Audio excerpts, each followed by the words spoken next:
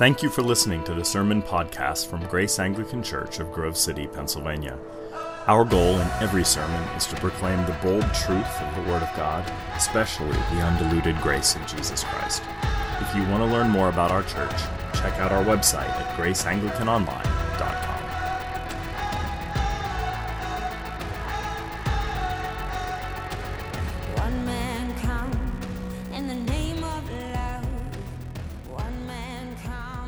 Speaking this evening about miraculous generosity, not generosity that's sourced in a really nice person who has a ordinarily sweet disposition, especially where you're concerned, but instead generosity that has the coordinates of heaven writ all over it. I had a friend who was a PhD, and he was invited to become part of the first generation faculty within a new academic institution. And he really prayed. He was a very godly person, and he was very prayerful and felt led to leave a very high-paying job and to settle down into this risky business of becoming part of this first generation in this new academic institution. And let's just say that he isn't the most organized of persons, nor did he ever consult an Excel spreadsheet regarding his budget. The pay cut was much worse than he anticipated, and he discovered after a few months that he was lagging behind every month by about $1,000. He mentioned this to God with some agony and discovered the day after that agonized prayer that there was a knock at the door. This is a true story. And there was a woman there whom he did not recognize, and she said, "I know that you don't know me and I don't know you, and you're going to think this is crazy, but I was praying, I'm a Christian, and I had this sense that you might be in financial trouble, and I just inherited a fairly large estate, and I want to give you $1,000 a month so long as you're a professor at that new school." And she did that for 7 years. He's now the Bishop of Central Florida, but that's another issue. He got a promotion. But that was a miracle. That was based on the coordinates of heaven. That wasn't planned, And this is what we see in Matthew chapter 14, the coordinates of heaven at work, creating a generous moment. Now, all four Gospels, record the feeding of the 5,000. But why? Why mention a free dinner? Why mention, everybody gets a McFish sandwich. Everybody. Who cares? I mean, this isn't a life-changing miracle in any way, so why bother mentioning it? Well, I want to talk about this free dinner, this free lunch, because I think it is a richly symbolic miracle, I think it's a richly tangible miracle, and I think it's a richly generous miracle. So let me talk about those through three areas, and let's move through the text together. Let's begin with the symbolic nature of this miracle. This is verse 13. Jesus withdrew from there in a boat to a desolate place by himself, but when the crowds heard it, they followed him on foot from the towns. When he went ashore, he saw a great crowd, and he had compassion on them and healed their sick. Now when it was evening, the disciples came to him and said, "This is a desolate place." Now let's stop there just for a minute. Now the feeding of the 5,000 is symbolically linked to both ancient history and recent history. Ancient history and recent history. The ancient history of this particular miracle harkens all the way back to a period of time right after the Jewish Exodus, after the Israelites packed up their suitcases and left Egypt for the Promised Land. They spent a 40-year sojourn in the desolation. That's what the King James calls it, the wilderness, the place without arable land, right? The place where no crops grow. And they had a terrible experience there, a purifying experience, and they became very, very hungry in the desert, complained to God and to Moses, and Moses prayed for these hungry people, and God gave them miracle food. We know it as manna, this bready-like substance that rested on the floor of the desert, right? Well, they collected it day in and day out and were fed. Their lives were saved via a miracle. Well, we have a near repeat of that ancient miracle in this passage. Again, we have hungry Israelites. They're in the wilderness, and Yahweh is still providing. Only this time, he's not dressed up in the costume of a pillar of fire or a pillar of cloud. Instead, he is dressed up in the benevolent face of the Mediterranean peasant carpenter Jesus of Nazareth. Still present, but what this miracle is seeking to signify is the Yahweh who cared for his people in the midst of their exile and sojourn in the wilderness is the same Yahweh who cares even more so now at this moment and is still feeding his people and feeding them miraculously. So it harkens back to a big Israelite tradition, but it also harkens back to their recent history. That is, the last chapter of Matthew's Gospel, right before this chapter, chapter 13, is the context for this grand miracle. What happens in Matthew 13? Jesus starts talking about seed theology as it relates to the kingdom of God. What does he say? Time and time again. He mentions this 3 times in one chapter. The kingdom of God always begins in a pathetic way. It looks like something that you would miss with the naked eye. It looks like a mustard seed that nobody cares about. But if you leave it alone in a field, it will grow into something rather grand and substantial and provide respite for the birds of the air, right? And so he's saying that it begins in a small way, but it ends in an epochal way. And now Jesus is enacting or physicalizing that metaphorical imagery. He's saying if you want to get a sampling of the kingdom of God that I just spoke about, seed growing into something universal, I'm going to feed you lunch. And I'm going to do that by taking a very small thing and making out of it a very, very large thing. So he creates the exponential nature of the kingdom through a meal. So it's a symbolic miracle, but it's also a tangible miracle, very obviously, but the point needs to be underscored. This is verse 15, where the disciples say, "This is a desolate place. The day is now over. Send the crowds away into the villages to buy food for themselves." But Jesus said, "They need not go away. You give them something to eat." They said to him, "We only have 5 loaves here and 2 fish." And he said, "Bring them to me." Now, other than his own physical, tangible resurrection miracle, this may be Jesus' most tangible miracle, the multiplication of food, not for one person, but for thousands. It had physical ramifications, tangible ramifications for thousands of people. Now, I have to say, just as a side note, some scholars detach this story from crude tangibility and make this story essentially a parable or an emotional miracle about sharing. The idea is, I love that you laugh, the idea is that some kid gave his lunch to a disciple, and Jesus was so touched by the hallmark moment that he said, "You know what, let's all share." And everybody took out their Luna bars from their backpacks and gave everybody, things that nobody likes to eat. And they all ate Luna bars. And then they all felt better. And then they said, "See, sharing is important."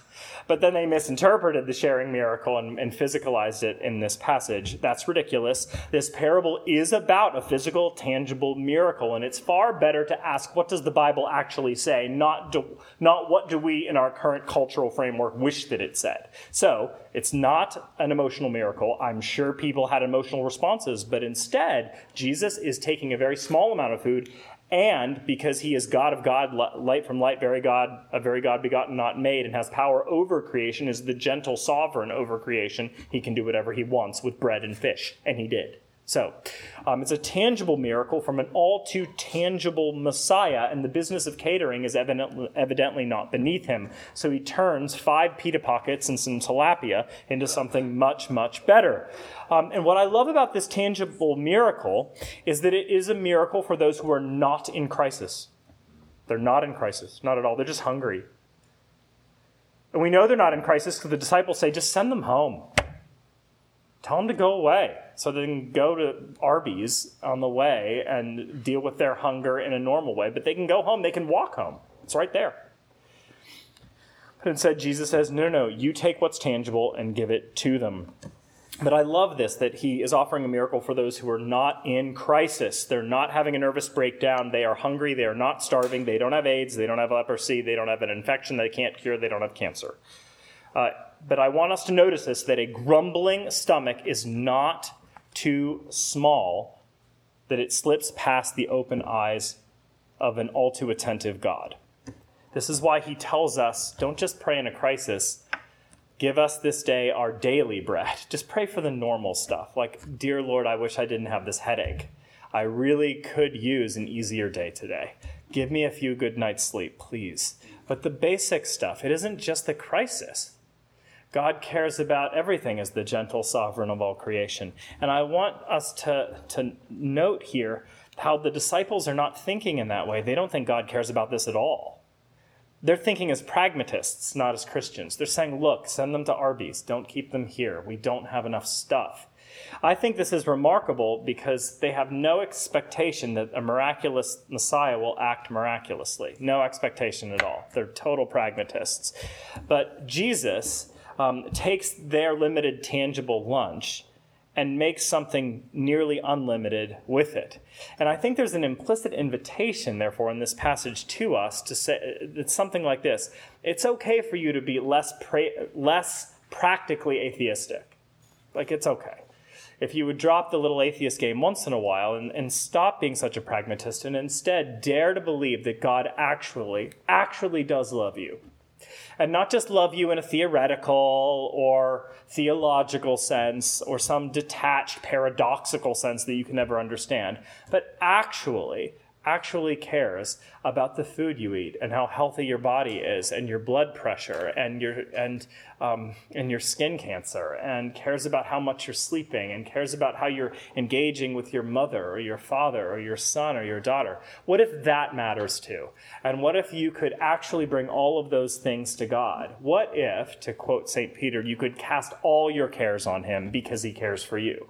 And I joke about that. And the word all in Greek means all. So you could really take everything. You could take everything and just bring it to the throne and maybe discover that the things that you regard as unimportant are not unimportant to God because he cares about birds and grass and he cares more about you. So that's the tangible quality of this miracle for those in a non-crisis. And then we have a generous miracle. This is verse 19. Then he broke the loaves and gave them to his disciples, and the disciples gave them to the crowds.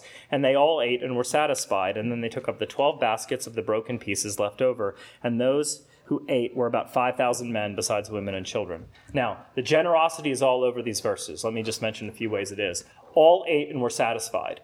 In other words, they didn't go to like an English tea, right, where you have little finger sandwiches that everybody pretends to like, and you sip Earl Grey. And nor was it a wine tasting where you eat non-tasty crackers and sip wine. Instead, this is like Thanksgiving dinner. Everybody is completely full, and you probably need to nap for 3 hours just to cope with what you've just had, you know? So everybody eats and they're satisfied. And then there are baskets left over. They counted them, 12 massive baskets full of extra lunch that you had to throw away or maybe save for tomorrow. Now, people make a lot of hay. Well, why was it 12? Why was it 12? What's the symbol of 12? Is it because there were 12 tribes in Israel? There were 12 disciples? Oh, who cares? Who knows? It doesn't even matter. Maybe the text just means we counted the baskets and there was just a lot of bread and fish left over, just a lot of stuff, and that's probably what it means. And so we see an overabundance of heaven's generosity. Heaven gives so much that we don't even need all the stuff that heaven gives. Lastly, the numbers, 5,000 men. What's interesting is St. Paul, when he's talking about Jesus' resurrection in 1 Corinthians 15, says, by the way, there were 500 people that witnessed this miracle of the resurrection. It's a big deal, 500 verifiable witnesses. Here we have more. Over 5,000 men, but that doesn't include women and children, and their families were bigger than ours, at least most of ours today. There was probably 25,000 people that had dinner that day. They all had free lunch. They were all filled with the generosity of heaven. Now, in a sense, all of Jesus' miracles are generous remedies of serious problems, but they were usually reserved for individuals. Here's a demoniac, he will be healed. Here's a blind man, he won't be blind anymore. Here is a little girl who has died. She will be raised to life. But here, it's not just one person who won the lottery that day. Instead, it's 25,000 people who got to bite down on a miracle, who had miraculously free lunches. That's enough food to feed everybody in a coliseum or an arena, right? So we have a symbolic miracle, a tangible miracle, and a generous miracle. Now, how does this land in our lives in 2020? I want us to think just for a moment about all the free lunches that life has afforded us. Where do you detect the wild generosity of God in your own life? there is this prayer that we say at the end of every morning and evening prayer service. It's called the General Thanksgiving. And it's a way to thank God, to show our gratitude for all the stuff we've got that we believe have come from the hands of God. Now, there are two bundles of things that we are thankful for in that prayer. Here's the first bundle, essentially thanking God for a free lunch through creation. We thank you for our creation, preservation, and all the blessings of this life. Everything that we have got going on right here and now that we can touch, feel, and taste. We thank you for those things. I want us to think about how the coordinates of heaven have provided you providentially more good than you could have ever asked for. You know, it's very easy to go negative within a cynical age and ask the why questions about the crises of life. Why is it that I was sick for so long? Why is it that I have brat children that won't listen to me? Why is it that I can't seem to understand the responsibilities of my job and enact them well? Why is it that we still can't get along after 10 years of marriage? Why is it that I still have these sleep apnea issues? Why is it that I can't seem to get, this molar figured out?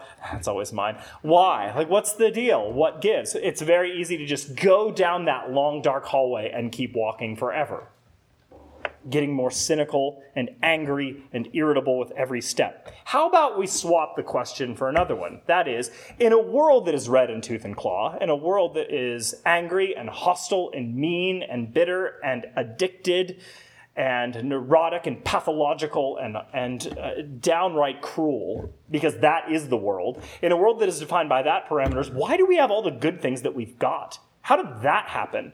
How did we get so lucky to have all this oil of blessing poured on our heads? Is it because we've worked really hard and deserve it? That's the Isaac Asimov answer. But let's put a pin in that, because I think it's stupid. If that's not the case, that we're not just reaping all the good things that we've sown, but instead, are we not recipients of more than just dumb luck? Are we not the recipients of a conspiracy from a generous heaven? The coordinates of paradise.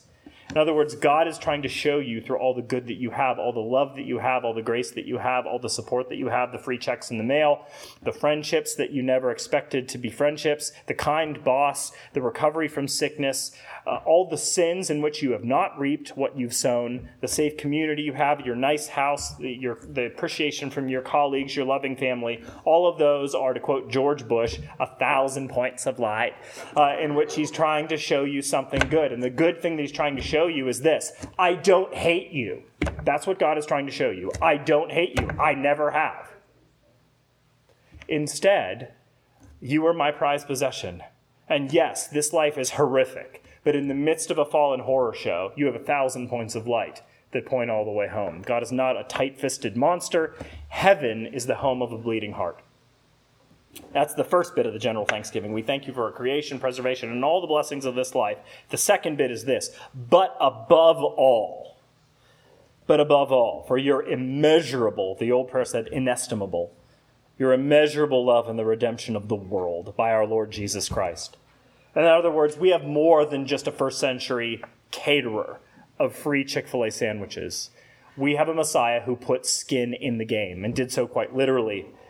And he became later on in his life a generous caterer of another meal, an even greater free lunch, where he said, take, eat, take, drink. This is my body. This is my blood given for you to deal with, pardon, and annihilate your sin. And we are told by the New Testament to keep feasting on redeeming love until all things are made new, until no one is broke, no one is assaulted, no one is raped, no one is bullied, no one is misused, no one is murdered, no one is infected, no one is sick with cancer, and no one has a mental disability. When you come to Holy Communion today, this is the miracle appetizer, and the best is yet to come. Amen. Free at last, they took